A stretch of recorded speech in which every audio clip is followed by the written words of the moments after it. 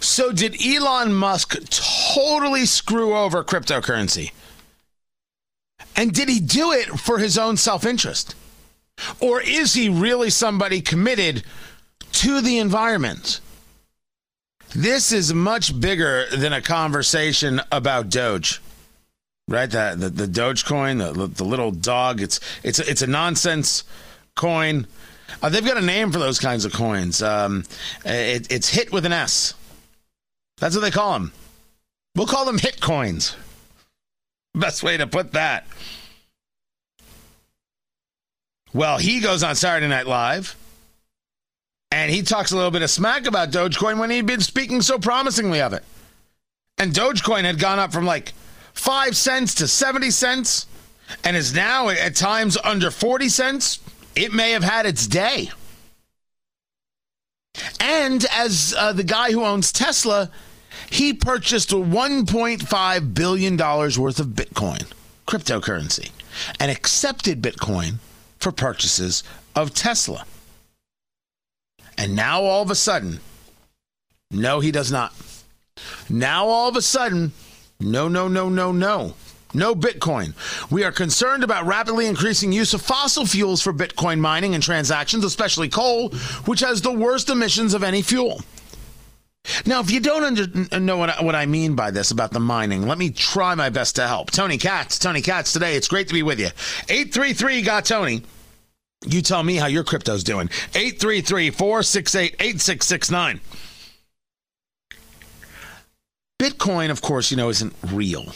There are no coins. This is digital currency. Well, Bitcoin has a finite amount. There's a finite amount of it, and how do you get it? You mine it. You have computers running programs, algorithms, however you want to describe it, and it works through code, and it, boop, little piece of Bitcoin, often referred to as a Satoshi, because the proposed or believed creator of Bitcoin, I forget his last name, Satoshi, I forget his last name. Oh, it's going to drive me crazy. Oh, that's going to kill me. Satoshi Nakamoto. Thank you. Jeepers, it drove me nuts.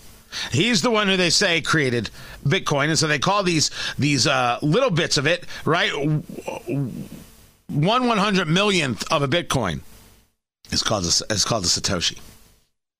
And you mine them and you start putting it together, and therefore you can create a value of it with other people who then see value in this. So think of it in the same way you would think of gold. Well, Tony, gold's a precious metal. Well, in the world of digital, what's precious? Right? Right now, we have people engaged in something called NFTs. What are NFTs? Non-fungible tokens.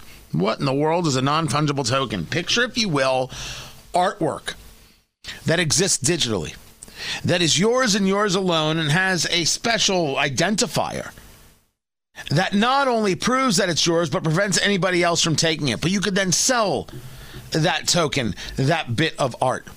Now, that art is sometimes something that, let's say, Banksy could do, right? The famous street artist. Sometimes that art, and I'm not trying to make this up, I'm not trying to be funny, sometimes that art is pornography. Sometimes that art is just that. And you can buy a scene, or you can buy a whole film, or you can buy a photo. And I know what you're saying. Can't I just buy it and download it? What if you don't want it there? That's not safe. You can have it existing in this digital world on something called the blockchain. Now, there are going to be people who are better experts than I, are going to say, Tony, you don't have this right. Tony, you don't have that right. Conceptually, I have it right, and that's what we're going to go with. Being able to own something with a level of safety and security. The part about crypto that you should be paying attention to is not so much the coinage, Bitcoin, Ethereum, Litecoin, Dogecoin, but rather that technology that lies underneath. That blockchain, which has all of the opportunity to be the safest way to engage in commerce and to keep records and a series of things in a world where Colonial Pipeline gets hacked. All these things in all these places, and only your key can bring it all together. It has all the capacity to be miraculous. That's Bitcoin. Other coins were created to compete with Bitcoin. Some working in this way, some not working in this way, some just for fun. That was Dogecoin, DOGE, and it's got the dog, right? And now there's thousands of them. It's crazy. There are crypto hedge funds. I mean, it's nuts. And people have become quiet, silent billionaires out of this, and millionaires out of this, and 100,000aires out of this. We take donations, right? People who like helping out what we do, and I take Bitcoin, and I take Ethereum. People want to do what they do. Let them do what they do. If I got a new contract and they said we want to pay you in Bitcoin, I'd be like, giddy up, let's go. I'm totally in. Happy to do it. What did Elon Musk do? He said we're not going to sell our Teslas with Bitcoin because that mining process uses up too much energy and it hurts the environment. Okay. Tesla will not be selling any Bitcoin, and we intend to use it for transactions as soon as mining transitions to more sustainable energy. We're also looking at other cryptocurrencies that use less than 1% of Bitcoin's energy per transaction. Well, that's an opportunity for other coin. When this happened yesterday, this happened a little bit after 6 p.m., my youngest comes to me and says, "What happened?" And I'm like, "Oh, what do you mean what happened?" 6:30 p.m. Look at all the coin that crashed. What happened? And that's when we saw this. And we're like, all right, that's what happened. That's how it went down. This gets out. This word started exploding. It's Elon Musk after all. Everything goes down. It's been a mess. I contact a friend. I only hope she has done outrageously well, has been talking cryptocurrency for years. And I said, so tell me, what kind of damage did Elon Musk do with this statement? She sends me a message, says, what damage? What damage? This is a buying opportunity. What are you, nuts? Get out there and get going. Now, full disclosure, I do not give stock advice. I do not give crypto advice. Don't ever listen to me on stock advice or crypto advice. And understand that crypto isn't a stock. You know what I mean. You know what I'm saying. Now, Ari fancies himself an investing genius. Wolf of Wall Street. Right? Which is why, of course, he works as my producer. It's a side hustle. It's a terrible side hustle. Good Lord. He wants to actually manage my stocks, and he says he'll make me money. I will make you money. It's undeniable. So I don't. He has never said, here, give me X number of dollars, and I'll return it to you at this percent. I said I'll give you a guaranteed 20% return year over year, minimum. 20% minimum. How much do I have to give? That's a personal choice. It's up to you. Okay. Okay. It's a personal choice. Well, it depends on how many donations I get in the Bitcoin, and we'll see. So people see this, and they see what Elon Musk has done, and they're like, so what? So what? None of this matters. This is still real. This is the future. Now, you got to measure this against something else that's happening. And the other thing that's happening is people looking for a hedge on inflation. Now, you're going to need people who can talk the economics a little better than I, but follow if you want to dig deep. If you're seeing the prices of everything going up, and everybody is, the increases in the little things and the big things, and you want to figure out a better place to put your money as a hedge against that inflationary world, people are looking at crypto. So the movement that we're seeing right now is a little bit Elon Musk, a little bit people who are not confident in the space, And a little bit of people now entering the space because they're looking for something to put their dollars in, but are like, how much gold do I actually think I can really own? Right? Gold, I mean, I'm not talking about even physical gold, because the biggest problem with physical gold is it's super heavy. Right? You try and carry a couple of bars of gold, it's heavy. It's why people use the diamonds. I mean, in case you're ever wondering. Yes, I have done a lot of research. I have been all over this subject because it's fascinating. We're entering the new world together. This is it. And those college-age students and who are now approaching 30, they've been in this for 10 years. This is a second nature conversation. People are trying to catch up. Now, I'm a believer that's actually not too late. I am a believer in the idea of buying opportunities. I think that's true. I think that's what's happening. One man's theory. Do not take my advice. Check with your own professionals. But I believe that my friend's advice is right, that Elon Musk doesn't make the market. No one person does. You cannot stop an idea whose time has come. Crypto's here to stay. More to get to. I'm Tony Katz.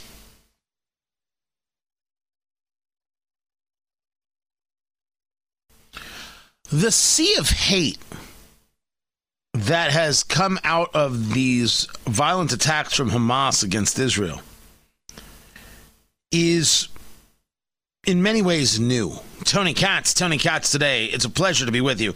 We're not discussing the run-of-the-mill anti-Semitism. That's not what we're getting into. We are getting into the full-on propaganda that prevents people from having a logical conversation. And we're getting into what it is that years of things like boycott, divestment, and sanction, and years of unchecked statements like Israel's an apartheid state have led to. Israel's not an apartheid state that is keeping the Palestinians in some sort of poverty. Rather, they voted for Hamas, a terrorist organization funded by Iran, hell-bent on Israel's destruction, and they don't care about the people. But you have to go a bit back to make sure we understand that none of the Arab nations care about the Palestinians. The idea that there is a Palestinian people is sometimes a conversation because these people came from other places, and when the moment came to leave Israel, some people were left behind. Remember that Palestinians are a tool for nations like Iran to gin up hate against Israel. This is what makes the Abraham Accords from President Trump so incredible, because it changes the mindset. And you saw nations say, look, whatever happens with the Palestinians happens with the Palestinians. Can we engage some trade? Can we at least stop, with pretending to fight each other? Then we'll figure out what's up with the Palestinians. Because it used to be, well, we can't do anything with Israel until the Palestinians have their own homeland. Well, the Palestinians were offered their own homeland again and again and again and again. And the deals that were given to Yasser Arafat, then of the PLO, the Palestinian Liberation Organization, again and again and again. And Arafat turned the deals down. Here's everything you want. And Arafat said, and that was that. Because it was never about the land. It was about killing the Jews. It was about pushing the Israelis, pushing the Jews into the Mediterranean Sea. And when they chant from the river to the sea, Palestine will be free. That is a call to genocide. They think they're freedom fighters. No, what they are wannabe killers. And anybody who should stand in their way, that person will get ruined. We saw it happen to Gal Gadot. We spoke about it. This is Wonder Woman, right? The actress. She's Israeli, served in the IDF, and she put out a post praying for better days. Israel deserves to live as a free and safe nation. Our neighbors deserve the same. And you know what she was told? That she's a despicable Zionist. As I know Zionist is someone who believes that Israel has the right to exist, correct? Ari, is that how I would define Zionist? I think. I don't want to be wrong, though. Well, we'll use this for the sake of the argument. If the argument is that a Zionist is somebody that believes Israel has the right to exist, I'm a Zionist. My name is Tony Katz, and I'm a Zionist. You don't like it? Kiss off. What does it matter to me? Does Israel have a right to exist? Of course it does. I mean, you've got people tweeting at her, your country does not exist. It's always been Palestine. Your people, a.k.a. the Zionists, are killing Palestinian people. Palestine deserves to live as a free and safe nation. First, if we could just go back through history. We take a look at Winston Churchill. I thought it was the Boer War. My father thinks it's this Sudan War. Winston Churchill walking through what was then Palestine and saying there's nothing here. Literally writing letters to it. He always took copious notes and sent letters to commanders and others because he was a man who aspired for greatness, and he thought this was one of the ways to do it. Winston Churchill, former Prime Minister of the UK, one of the great leaders of the 20th century. There was nothing there. There was no utopia in what is Israel. And secondly, may I say, let's get a little biblical, Israel given to the Jews by God. The end. I'm done. But I mean, feel free to argue it. You want to just say it's the Balfour Declaration? Fine. You want to say it's 1948? Great. I will too. Israel is there and it's not going anywhere, and Israel should absolutely ensure its safety and security. The Palestinians need to unshackle themselves from Hamas, this terrorist organization, so they can be free people. That's how it's going to happen, and I want that for them. Teen Vogue. The history of police violence enacted on unarmed black and brown citizens by American law enforcement mirrors the history of Israel treating Palestinians as violent insurgents.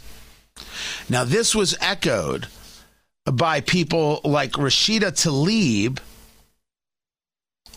and Andre Carson, members of Congress, trying to make a connection to the Antifa Black Lives Matter folk.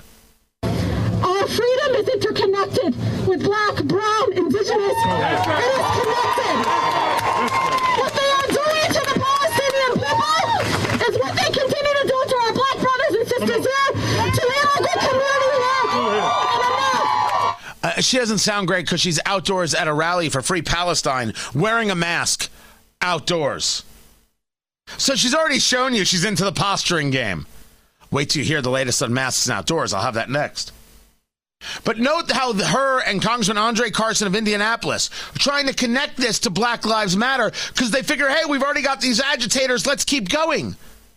That's why I say the propaganda is different. This is the promotion of violence from Rashida Tlaib and Andre Carson. You think it's the same? Well, it's the same if you agree that Hamas and Antifa are terrorists. It's not the same. Of course, or I should rather say, trying to connect them is different. It's a violent act being committed by Americans. I'm Tony Katz.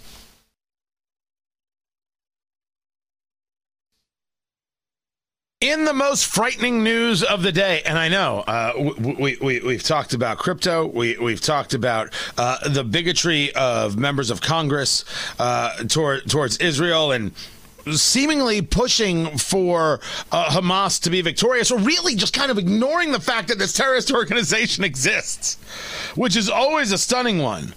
Really and truly, no, we get to the most frightening news, and it's not the pipeline. It's not the ransomware. It's not the gas shortages on the East Coast. No, it is learning that Chick-fil-A is facing a sauce shortage. Okay, it's happening. Everybody stay calm. What's the procedure, everyone? What's the procedure? Stay calm. Wait. Everybody, what's going on? Holy crap, I am freaking out. And so you should, Peter. Chick-fil-A is facing a shortage. Now, this isn't like the ketchup shortage nonsense that we discussed. I actually spoke to the people at Red Gold, which is like the second largest ketchup manufacturer in the world. And they're like, there's no ketchup shortage. And then I got to admit, they're like, look, we get everything out of the U.S. We don't have to worry about sourcing any kind of bottle parts or anything else from China. So maybe other people are having a problem. It was a good little bit of throwing shade at some people whose name rhymes with Heinz. But Chick-fil-A, limiting the number of sauces it's giving out to customers because of limited stock, because of supply chain issues. Now, you guys know I do a show on cigars and bourbon, right? Eat, Drink, Smoke. It's on Coast to Coast. It is the future. It is the future, and so we talk a lot about supply chain kind of things, with especially bourbon and tariffs and how it's affecting the European market, which is a real issue, right? And the levels of demand here in the U.S. because of COVID for whiskeys and bourbons through the roof. Tequila, the fastest growing spirit in America. It's unreal. Well, one of the things that we've been getting into is what's happening in the car marketplace. Now, if you know anything about vehicles, tell me I'm right, tell me I'm wrong, right? Twitter, Parler, Instagram at Tony Katz, or you can call in 833-GOT-TONY, 833-468-8669. The semiconductor chips, right, which you need to build a car these days, they ain't coming. You had the car manufacturers see the slowdown because of COVID, so they said, all right, we don't need to order as many cars. So therefore, the manufacturers didn't order as many chips. So other electronics manufacturers said, I can use those chips, and I can use those chips, and I can use those chips. So now there is a shortage of chips for the auto sector. And so the car dealers don't have the new cars on the lot. Thus, used car prices are going up because people who need a vehicle and they need to buy a car. By the way, also not price gouging. Just man, you want to talk about one of my hot buttons. The people were like, that's price gouging. And it was Joe Biden who said, hey, you gas stations, don't you be price gouging. You listen to me, gas stations. If you have gas and somebody needs gas, you're allowed to charge whatever you want for it. No one gets to tell you otherwise, not even the President of the United States.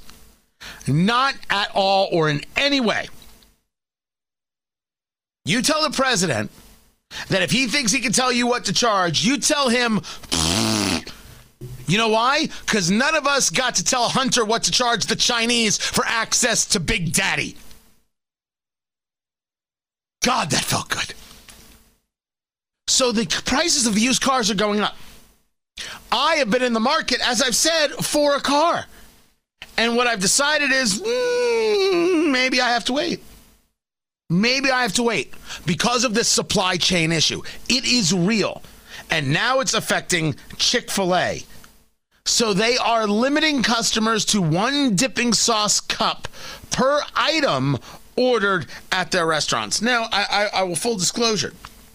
I don't go to Chick-fil-A all the time. I have no issue with Chick-fil-A. I just think that there's better fast food. Right? Me, I am a Hardee's Carl Jr.'s guy. Carl's Jr., which it was on the West Coast, Hardee's on the East Coast, or I should say on the east of the Mississippi. Hardee's is my guilty pleasure food, Carl's Jr. Oh my gosh. All day, every day, I could eat one right now, producer Ari. Yeah, I've never gotten that. Oh, it's nuts. Yours is Chipotle, right? My guilty pleasure? Oh, gosh. Culver's, probably. Okay. Culver's is dang good. Culver's is dang good, and you can get the custard, and I am a custard guy. Custard gelato ice cream. It goes in that order. I've never had the Chick-fil-A sauce when I was at a Chick-fil-A.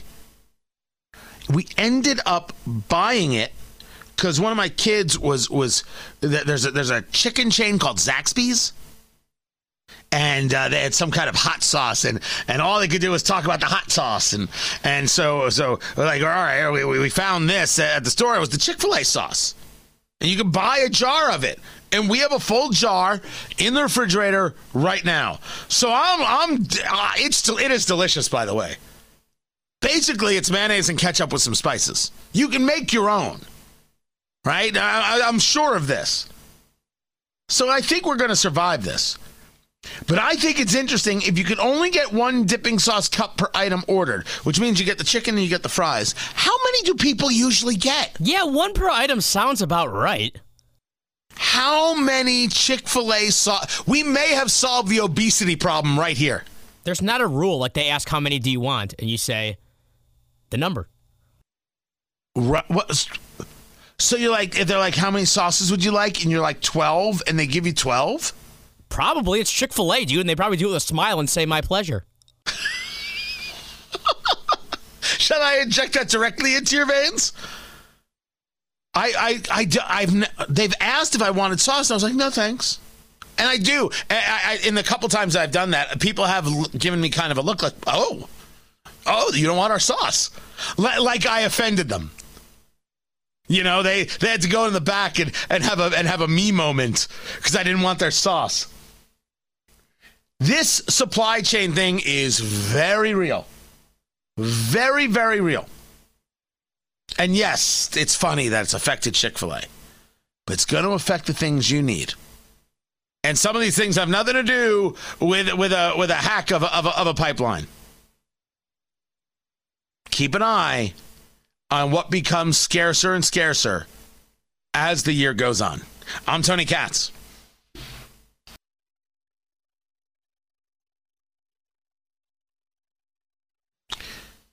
In Oklahoma, the governor, Kevin Stitt, has done the right thing, saying that critical race theory is not something that we teach in schools. The way he said it, I think, is a very good model for other states to follow. Tony Katz today. Guys, it's great to be with you. Facebook, Tony Katz Radio. And don't forget, TonyKatz.com. Get the podcast. Support the show. Do it all at TonyKatz.com. I want you to hear it for yourself because people, what has happened in this conversation of critical race theory, of anti-racism, of the schools, has been fascinating. People realizing, this is a giant mess here. Right? This is bigotry. And you've got pseudo-intellectuals, your local paper and social media saying, well, they're not really teaching critical race theory in the schools. They're not teaching it, so why is everyone so upset? And critical race theory, it's nothing more than a legal framework. Well, if you want to argue for 30 years they've been engaged in critical race theory as a legal conversation, you can. But let's talk about the critical race studies that have led to Ibram Kendi, who is a bigot with his anti-racism thesis, and people like Robin DiAngelo, who wrote White Fragility, which is based on the premise that if you disagree with anti-racism, it's because you're too fragile to handle the truth about yourself. But in all these cases, it cannot be denied that the practitioners in schools on critical race theory are teaching children to be bigoted, and that its real foundings, regardless of what it's called on the other end being critical race theory, is actually, these Marxists. This idea of the destruction of Western civilization, the idea of pitting people against each other in this classism warfare. It's no different than the proletariat and the bourgeoisie. Nothing has changed under the sun. Let me give you an example. This was from a mom. I think this is in Virginia, speaking to a school board. Listen.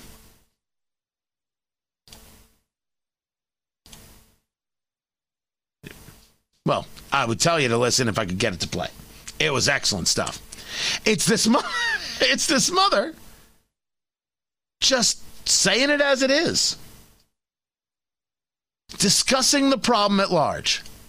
By the color of their skin, but by the content of their character. Now I have a dream that we will implement love, not hate, or supporting another Jim Crow's agenda. CRT is not an honest dialogue. It is a tactic that was used by Hitler and the Ku Klux Klan on slavery very many years ago to dumb down my ancestors, so we could not think for ourselves. CRT is racist. It is abusive. It discriminates against one's color. Let me educate you. An honest dialogue does not oppress. An honest dialogue does not implement hatred or injustice. It's to communicate communicate without deceiving people. Today, we don't need your agreement. We want action and a backbone for what we asked for today, to ban CRT. We don't want your political advertisement to divide our children or belittle them. Think twice before you indoctrinate such racist theories. You cannot tell me what is or is not racist. Look at me. I had to come down here today to tell you to your face that we are coming together and we are strong. This will not be the last. Greet and meet respectfully. Did I have to mention she was black? I mean, did I have to mention that? Because she's black. Oh, wait. I thought this was all about race and it was only the white people who disagreed. This has been one of the great lies in this whole conversation, and where the real bigotry is. That's the bigotry of white fragility. It's premised on the idea that everybody who's black or Asian or Hispanic or anything else thinks alike. That somehow they need this special level of protection from just simple conversation. And it's not the way it is. The free and thinking people of the world, of America, recognize when something's wrong, recognize when something is bad for their kids. And that's where it gets like super incredible. The story here is the parents all across the country, in Lincoln, Nebraska, in Brownsburg, Indiana, in Austin, Texas, who are saying, we won't have this. And we're not interested, school board. As a matter of fact, we're running for school board. You want to create a PAC? Create a PAC that gets people elected to local school boards. That's all you need.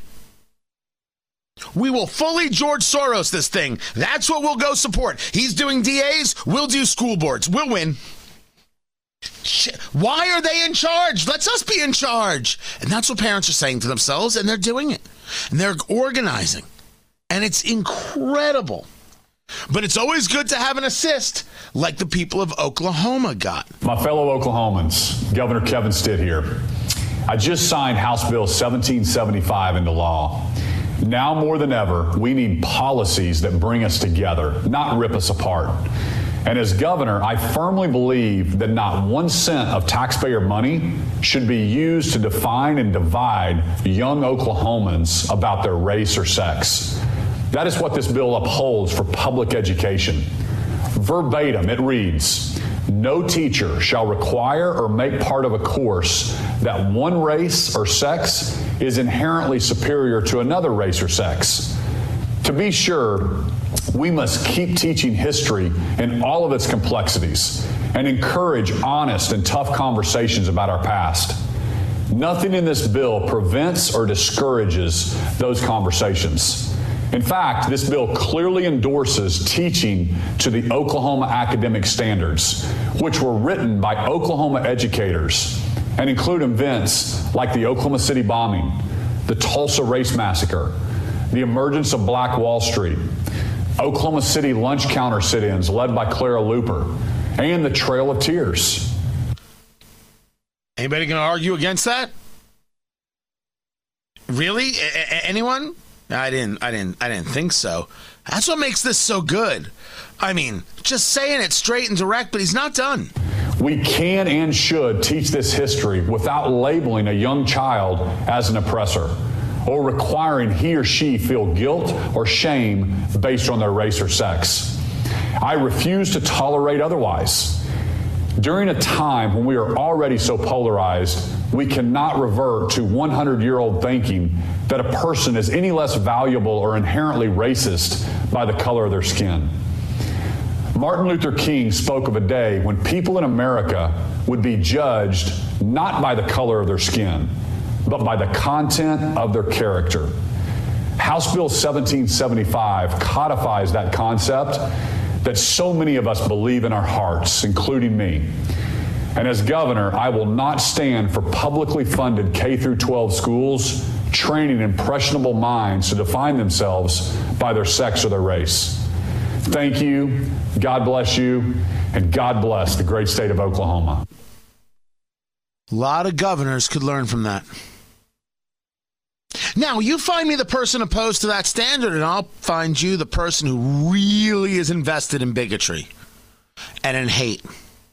and doesn't see people for the people that they are. Remember, the teaching of this in schools is to say you are guilty by your birth for something you did not do, even if it was done by people you are not related to or do not know. You are guilty for your existence. And it teaches kids to find that guilt, to feel that way. You can deny it and talk all you want about, oh, no, it's not really that. No, it's not taught like that. Yeah, of course it is. We have teachers who have given up their careers because it's taught like that. We have parents of all races speaking out because it's taught like that. You can't fool these parents anymore, and you're getting desperate. Good, because desperate people make mistakes. Now what we have to do is get rid of the DEI officers at schools. No more diversity, equity, and inclusion, because that's all just a cover for teaching this bigotry. And then what we have to do is teach it all. The good, the great, the bad, and the ugly. And I would encourage everybody to learn what the Tulsa Race Massacres were, because it was awful. And you should learn what Black Wall Street was. You should learn what happens when people are given opportunity and they take advantage of it. This is Tony Katz Today.